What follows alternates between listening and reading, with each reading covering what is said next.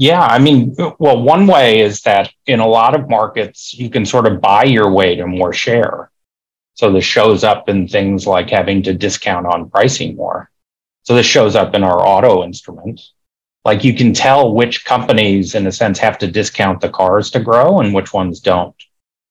And so if you're looking at traditional metrics like share, if you're not taking into account the pricing dynamics, you're sort of missing the big story. There are ways to more profitable growth. And this is why we always talk about profitable growth instead of just growth. Because a lot of the times what you can do is you can sort of mask your way to share. If you're a cable company, you can be continually giving price discounts to your customers to have them not quit you and sort of get caught in a constant loop of, offering price rebates, hoping that eventually you'll be able to get prices back up to where they're supposed to be, but you never make it. Welcome to the Delighted Customers Podcast. Thank you so much for tuning in. I'm your host, Mark Slayton, and I empower clients to turn indifferent customers into loyal fans. I help my clients achieve business outcomes by designing and delivering superior customer experiences. Hey, if you're new to the show, this is where we share practical tips, actionable insights, and the CX secret sauce to empower leaders to delight their customers. If after listening to today's show, you would like to learn more about how I can help you achieve your goals, visit my website at empoweredcx.com.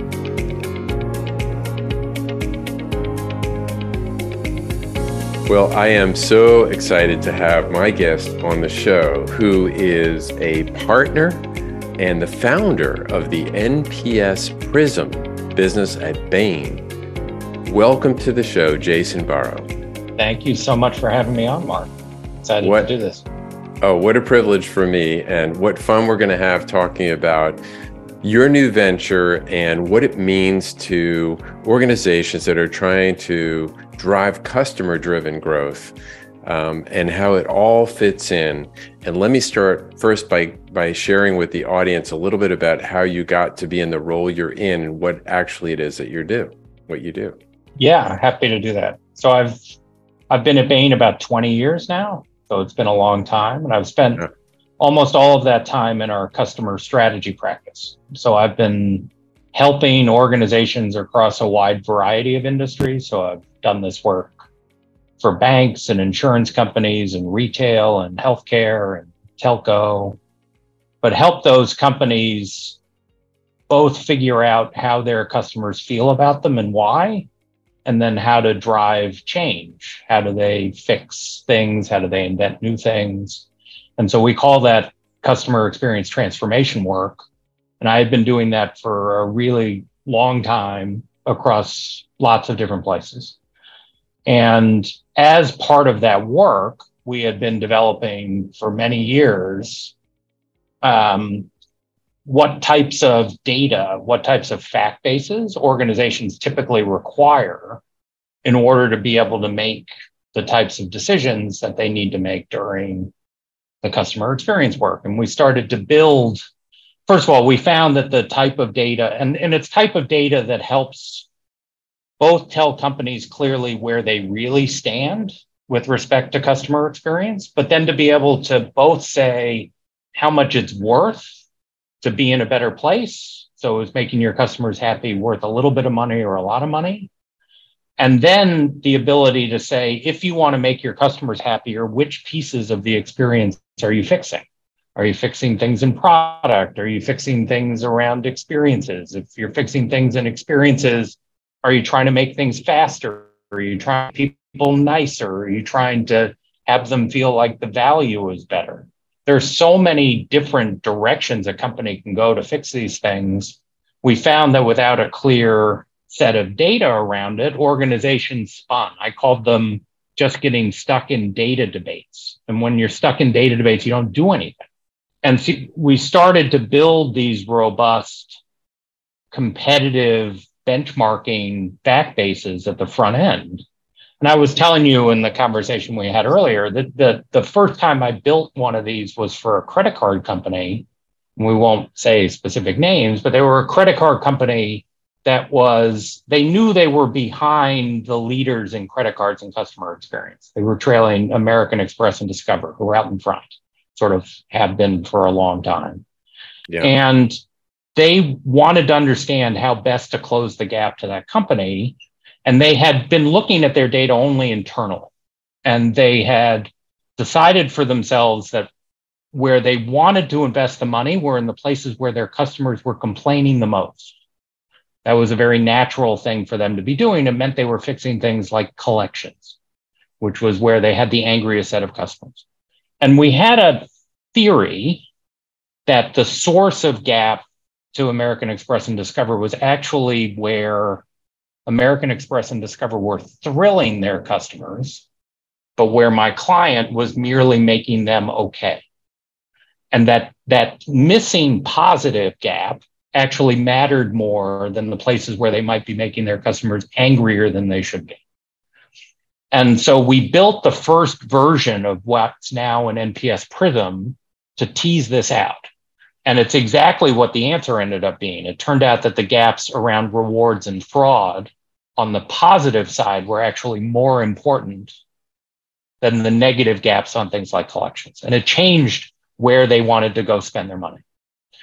And so that convinced me that this type of fact base can really unlock the types of investment calls that organizations need to make. And it highlighted the sort of where the missing data was that was leading organizations to make bad decisions on these things, bad prioritizations. And that's where all of this essentially came from, is that we figured out that this mattered.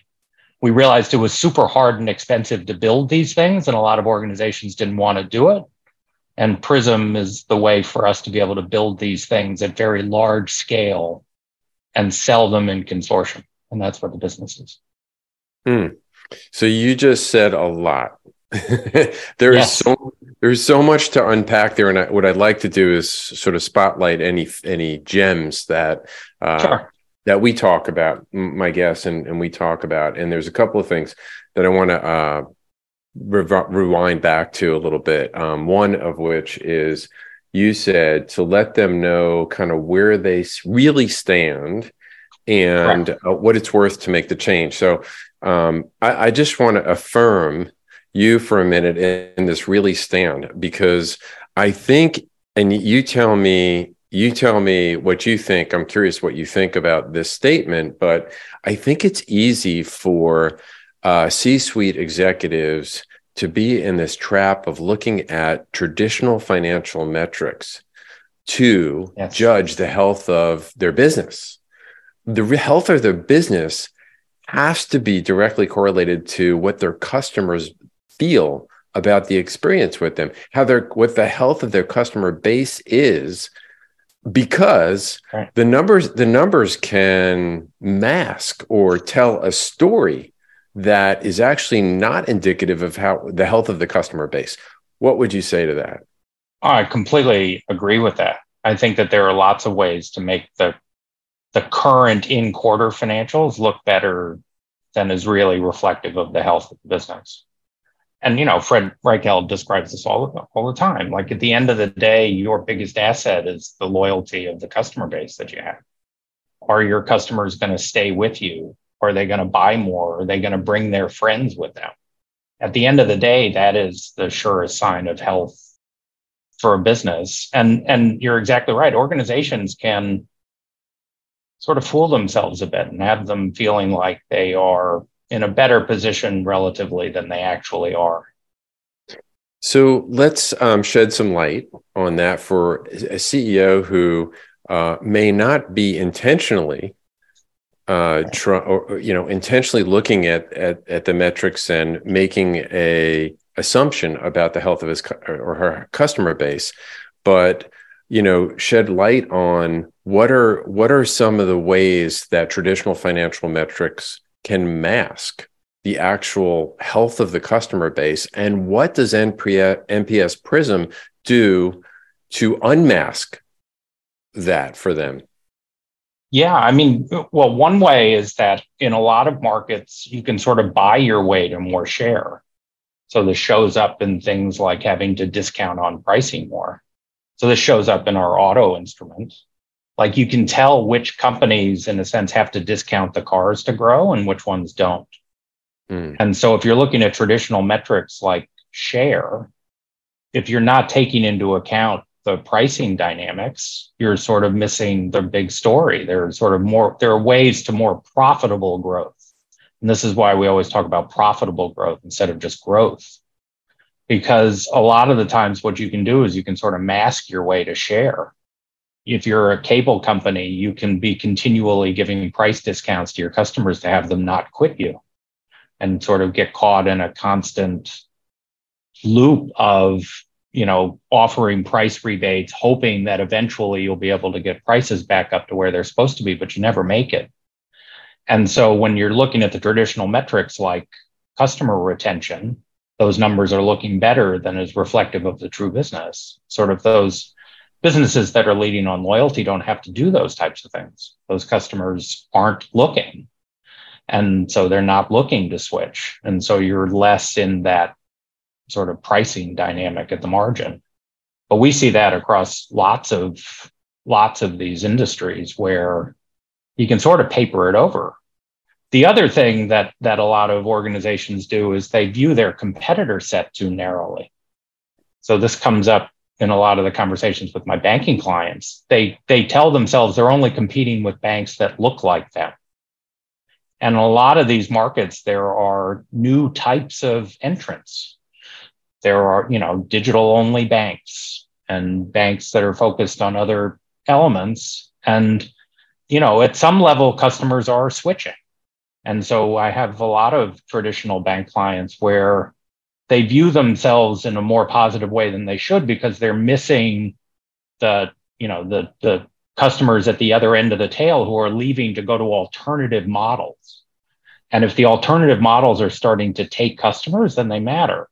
And if you're not looking at the world broadly enough, you sort of say, well, I'm winning, but you're really winning in a smaller and smaller pool if the whole market is shifting to alternative models. Like that's what happened with the cable business with video. That's I'm just as good as my other cable companies in providing video. And then the streaming market comes and takes over the whole thing. It's like being the best cable video provider didn't turn out to be anything that's made those companies really keep that piece of the business. And so the question is, how many things are there like that? Like, does banking switch? Like you saw banking lose the transfer business. Like the world just took a piece of banking. Like I'm going to do peer-to-peer transfers of money. And then all of a sudden Venmo and PayPal come and essentially just take that whole piece of the market and they're going to do it better. And then they take a lot of that share away. Yeah. And I would add, in terms of what you think, like cyclical market changes could also mask. You've got interest rates, right, going up or down, and that could make a bank get high and mighty, but not reflective. That's why we always want relative scores. Like the idea, sure, in good times, like all the players in a market can go up, and that's not reflecting. What matters is your relative position to your customer's choice set. And so there are some markets where being at NPS 30 is really good. And there are some markets where being at NPS 30 is really bad. And it's all, there are lots of grocers in our data who are north of NPS 50. If you're a NPS 30 grocer, you're probably losing share. If you're a pharmacy at NPS 30, you might be doing just fine. Like there's some markets where the competitor set is just at a whole different level. Cars are like that, groceries like that. Like almost everybody has an NPS 50 plus grocer near them. Like it should be a very hard market to compete in if you're not up at that level. Yeah. And so, so where does NPS is in the name. Is NPS, I'm assuming, is the core metric used in NPS Prism? Say more about that. Yeah, and it's sort of at different levels. The way to think about it is we're decomposing that top level NPS score. So there ends up being NPS at really three different levels in the instruments that we build. There's sort of a brand level score. Then we have a product layer. Think of it in bank as how are we as a credit card company versus how are we as a bank versus how are we as a mortgage provider. Sort of there's the ability to split that. And again, the competitor sets within each of those can be different because there's some standalone players that are only credit card companies or only mortgage companies. And so there are times where that's the level that you care about. And then we break it down even deeper into what we call journeys or episodes. So these are all the things that you can do with your bank. So it ranges from I deposit money to I dispute a fee, to I transfer money, to I open an account, to I get advice. And in any one of our markets, we break the problem into 15 to 20 of those. So in grocery, it's about finding the things in the aisle, to getting help, to checkout, to having to do a return. And we end up with data that's at that level on a few dimensions. There is an NPS score, like we have a journey NPS score for grocery checkout, which we can sort of split apart. But even before we get there, we can say, does checkout matter? Like how important is checkout relative to the returns experience, relative to the stocking out, I couldn't find the thing experience. And so the first thing that we do underneath the product is we break the journeys apart into the ones that are more detractor creating, more promoter creating, things that are happening at different incidence rates. And this enables a leader at an organization to sort of break apart the problem of, well, how do we interact with our customers over the 30, 60, 90-day window? Like, what are they doing? They spend sometimes in disputes. They spend sometimes doing routine things. They spend sometimes doing advice-related things, whatever it is. And you can sort of say, here is what matters. Here are the journeys that matter the most. And then what we can say is within the ones that matter the most, where are you good and not good? And that is it's the ability to break the problem into those component parts. And then the idea is the journeys can be the unit at which things get fixed. So if you're a bank CEO, you can say, here is what I want my fraud team to do. And here is what I want my rewards team to do. And here is what I want my account open team to do. And those are different units at which you can invent things, fix things, change policy rules, change processes, change the people related aspects. And that's how it becomes sort of much more tangible. So I always describe to clients, they're scores, but at the end of the day, it's the why the scores are the scores that makes the tool unique and quite practical and tangible for our clients relative to what they might otherwise be able to do.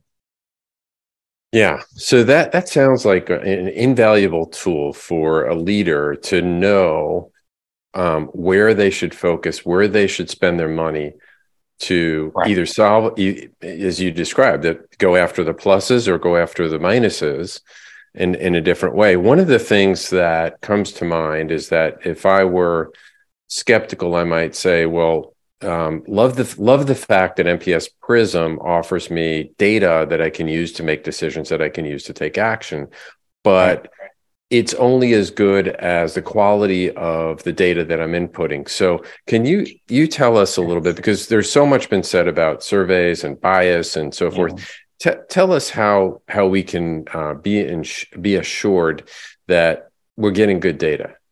It's a great question. So we survey into research panels. So there are panels that recruit respondents. There's obviously some difference in quality across all of those. We put a quality lens to who it is that we partner with. But that's how we source the data. So we find people who are ready to respond to these types of things. Because if you just send these types of surveys out into the wild, you won't get good responses back.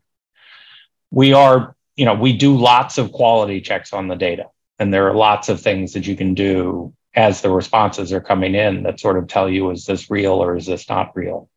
And we're very good at throwing out unreal data. Basically, if it looks like the respondent is just clicking 2, those types of things, that sort of thing gets thrown out. If they're putting junk responses into the open ends, we can get a sense of that. And we have ways to both do that with human as well as with AI around, are we getting high quality data? We can then check, like we know things like all the demographics and information on the customers that are coming in. So one of the first things our clients will do is, does it look like we got their population back? Are we matching it on geography and income and age? Like, does it look like we found your population? Yes or no? And so we do all of those things. And then what I always tell the clients at the end is that there are obviously going to be some biases left in the data, but however it is I'm getting your data is exactly the same way I'm getting your competitors' data. So if my data is saying you're slow, or that your customers are getting answers of a particular type more often than your competitors are, we're getting those sort of, in a sense, a lot of those biases can sort of wash themselves out when you're doing the competitive lens on the data. And so, but and I will tell you, the other thing is there are times that we get essentially operational metrics out of the data. Like we ask things like, how long did things take? And how did you do something? So one of the measures we have in bank is we have a measure on the share of customers who try to do something digitally and it doesn't work to the point where they have to call in the call center to finish. We call that the digital failure rate. And I remember I had a bank client, so we had a measure on share of customers who tried to open an account digitally and ended up in the branch or call center to finish. And we had that number at 21% or whatever it was. It was really high. That's horrible. But the bank had just gone through what would have taken them 90 days.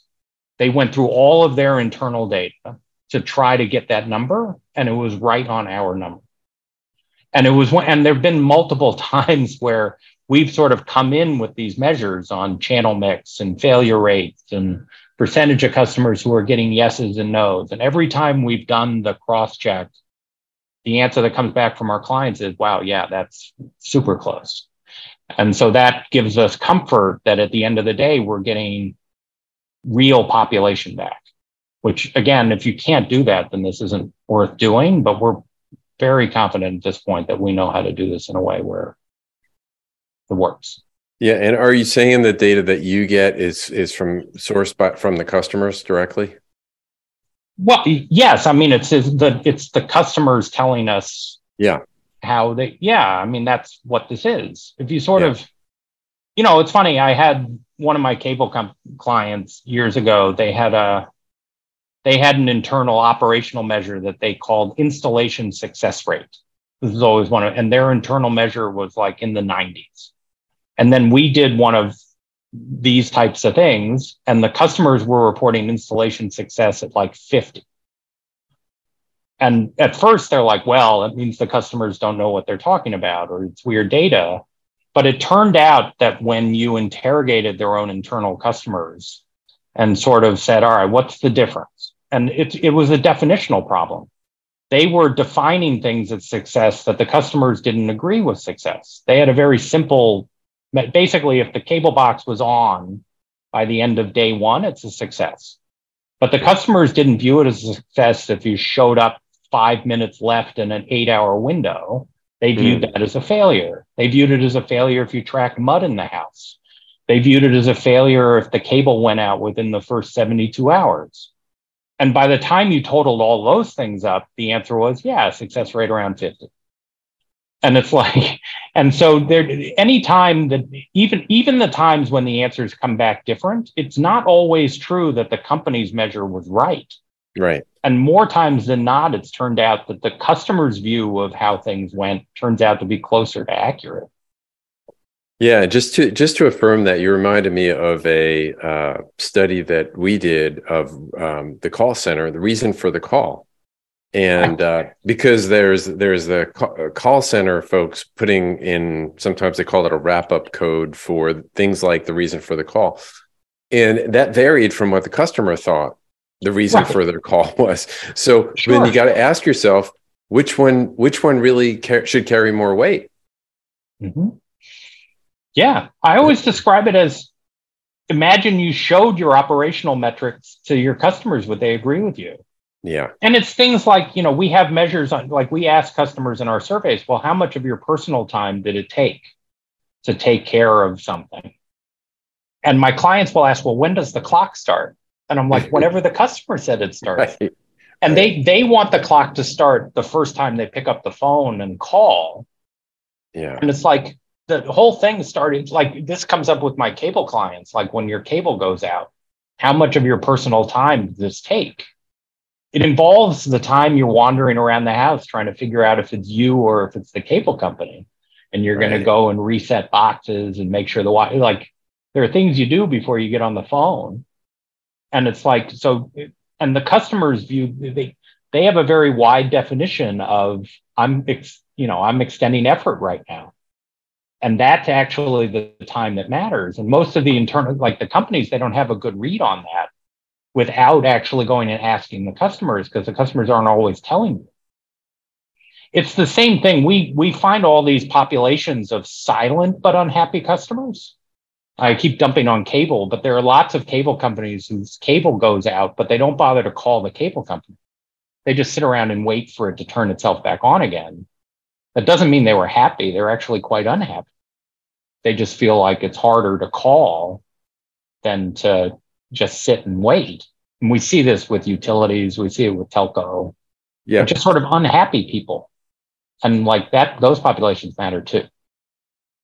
Yeah, I mean, if you think about what we're talking a little bit about now is perceived switching costs, and if I'm telco, I think about, you mentioned Zelle and Venmo, where new options could become available to customers, Right. whatever industry they're in, and then you've got a customer who's really a hostage. They feel like a hostage, right? I'm with you. I'm loyal on paper. I'm very loyal. Right. But the minute there's some other opportunity, I'm out. I'm out of here. Yes. Right. Yeah. No, I mean, it's funny, I saw there's a new documentary on BlackBerry. That's what I was like at the end of my BlackBerry usage. Like I wasn't allowed to switch to iPhone, but as soon as I was allowed to, I switched to, like that day. Like there are these, there are these customers who sort of feel like they're a bit trapped. But I always describe it as customers will find their way to happiness. Yeah. Like they're at least always looking. And they will, and the banking example is at least part of the experience is going to get happier as soon as I have the opportunity to do that. But they're all looking for, better experience. And it's either the company they're doing business with is going to get better, or they're going to figure out how to go do it somewhere else. Right. Right. Well, let me make a statement and see if you can confirm it for me. And then I want to ask you another question. And that is, so what I understand is NPS Prism, by virtue of the way you shared it evolving, has developed this robust database and the tool to be able to, and really a cycle or wheel where you collect information, you could then provide insights that are both relative in terms of the comparison against competitors, but inform leaders specifically on which problems to fix, and therefore help them make the right decisions about what resources they should spend money on to grow the business in a way that isn't just discounting or on paper or temporary, but is really improving the lives of their customer base. Yeah, no, that's exactly right. I describe this as it's a prioritization and performance improvement tool. Like if this is all just about scores, like I have some clients where I will bring back the data 90, 180 days later and their scores haven't moved. And they'll be like, well, why haven't they moved? And I will turn the question back on them. I'll say, well, what's different? What improvements have you put in to market for your customers so that they should like it better? And the answer is, well, we haven't done very much. And so this should be a feedback tool. It's like if you've put in fixes on A, B, and C, we can see whether or not they work.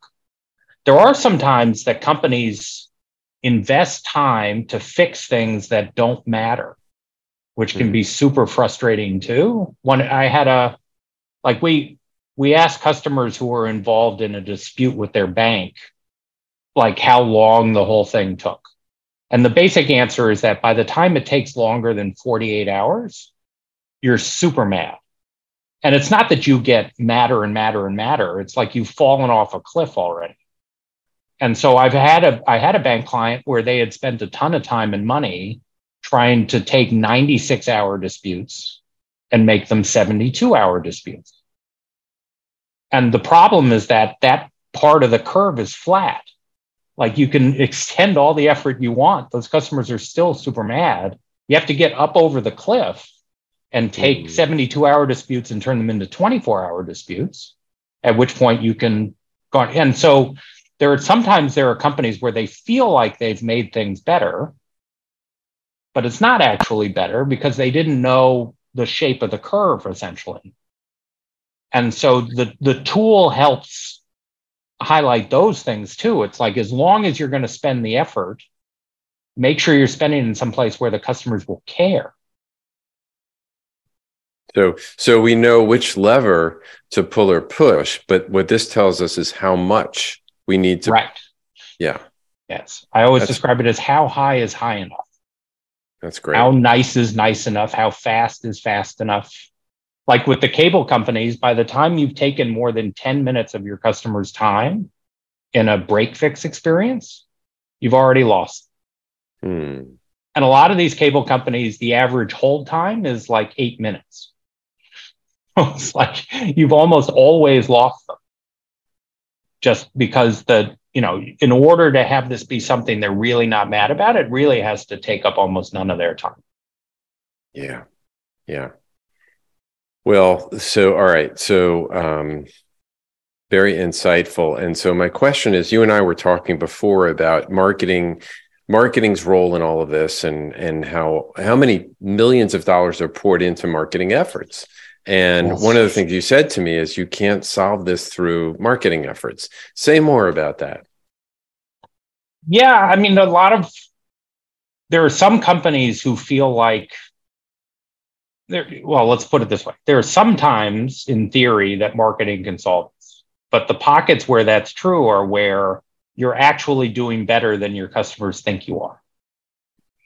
In a world where that's true, you can sort of tout the things that you're doing and, in theory, try to get credit for them. But most of the time, the issue is that you're actually not doing, you're saying you're doing something, but your customers are experiencing something else.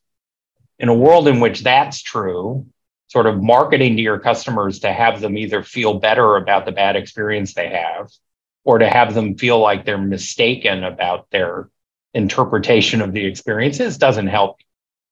Like, the way that this has to work in the end is you have to actually make the experiences better, and then you can market that you've made the experiences better. Like, that works. I'll tell you, Discover looks like this. So they're obviously a good customer company, but if you go back and look at Discover's ads, like they had a whole bunch of ads around missed payment, for instance, which look like, we'll treat you like you treat you. And it's like a customer calling themselves in a call center and having a super nice missed payment experience where the fee gets waived instantly. Mm-hmm. And it's like it's true, if you look in the data, that their missed payment experience is better than everyone else's. It actually is. It already was. Like, they'd already made the experience what it was, and then they go out into the market and they talk about it. Like, that type of marketing works, but you can't reverse the order. Like, it has to actually be true, and then you can magnify it with marketing. But it's often the first place the company wants to try to go to. Can't we just sort of apologize better? Can't we just sort of, the customers know what their experiences are, and just marketing your way out generally doesn't work. Gotcha. Okay. So you really need to be in alignment with, when you say something to the market, you need to be in alignment with what the truth is about their experience. I always describe it's like a triangle where there's what you want to be in the market, there is what your customers think you are in the market, and there's what you tell the market you are. Those three things when those three things are aligned with each other, it's great. Like that's a healthy, growing business. But there are times where there is a disconnect where you think you're the easy company, but your customers don't agree. Or you think you're going to win on friendly, but your customers don't agree. And it's when you have these disconnects that you find the unhappy customers looking to switch, companies not really making the improvements because it's a fact-based miss.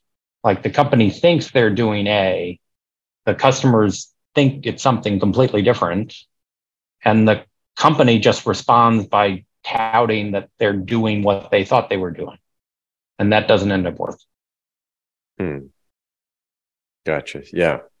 So when I think about the service that NPS Prism provides, you provide a tremendous amount of information that informs organizations what they should do, what they should prioritize, where they should spend their money, and what changes to make.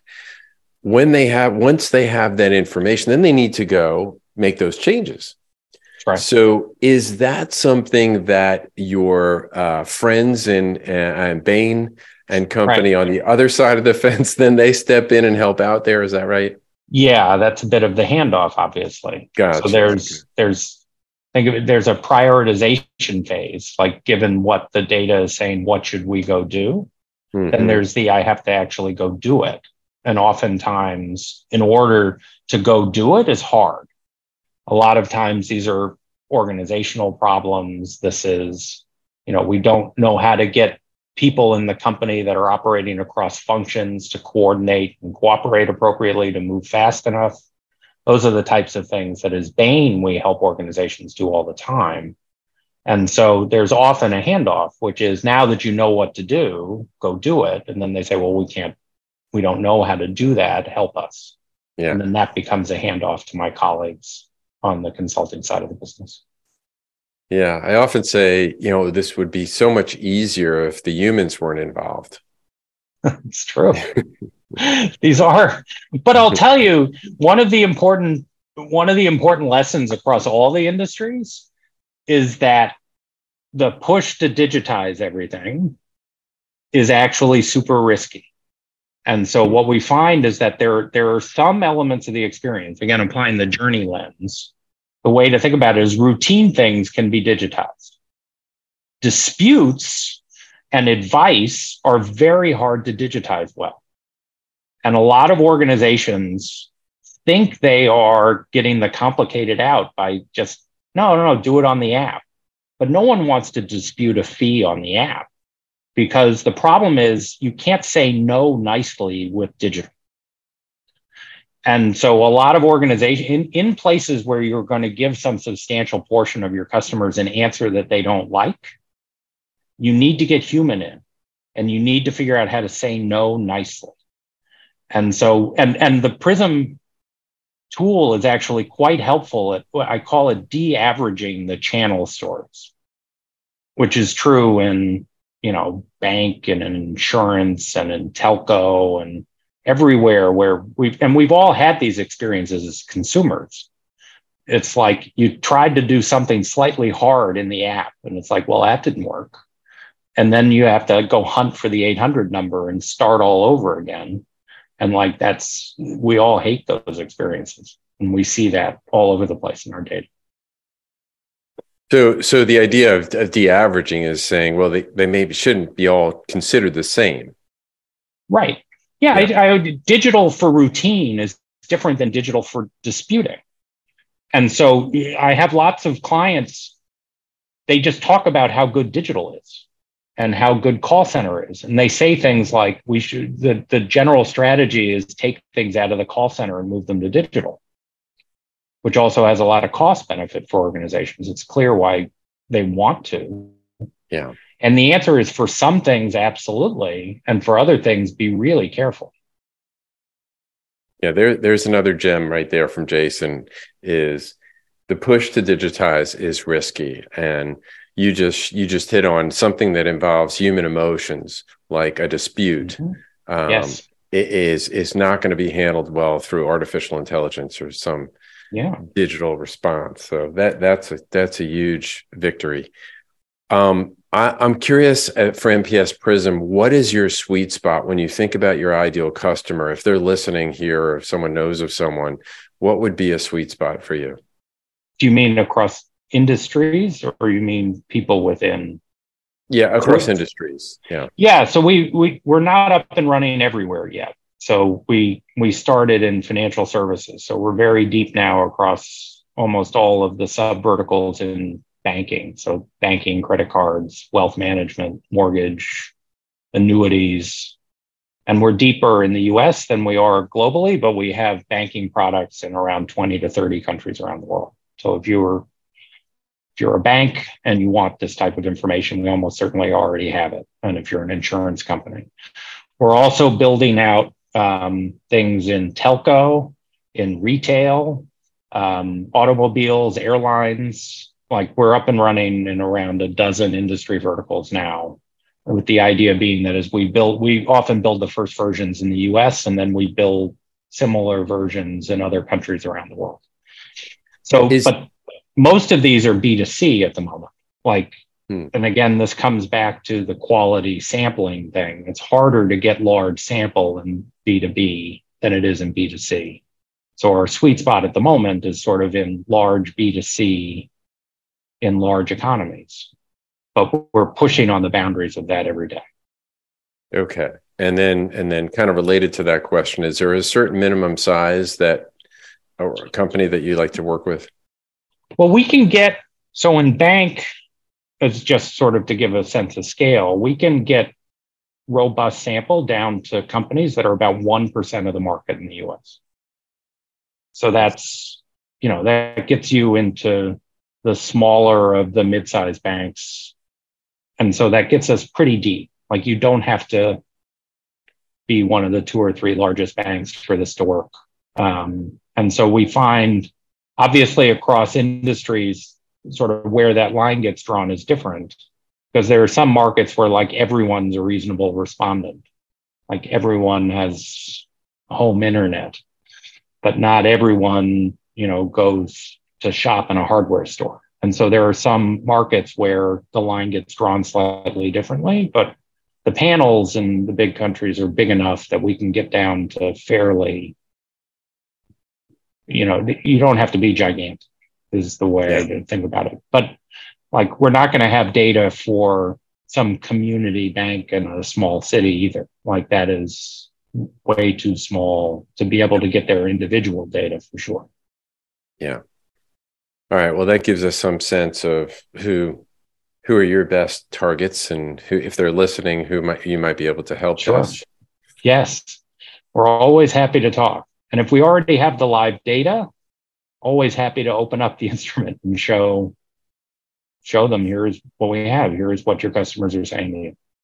And I got a sneak peek of that last time we were talking, and it is so much robust data. You would think it would be very complex, and actually you've got it visually simple, beautiful, and remarkable. Well, thank you.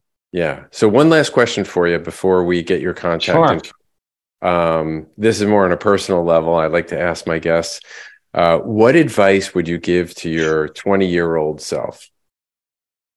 Yeah, it's a great question. And again, I'd probably answer this question differently for what I would tell my 20-year-old self about work versus personal life type things. Mm-hmm. But in work, I think the key, what I would tell my 20-year-old self is always work on something that you find passionate. And always look to work with people that you find inspiring and energizing to work with.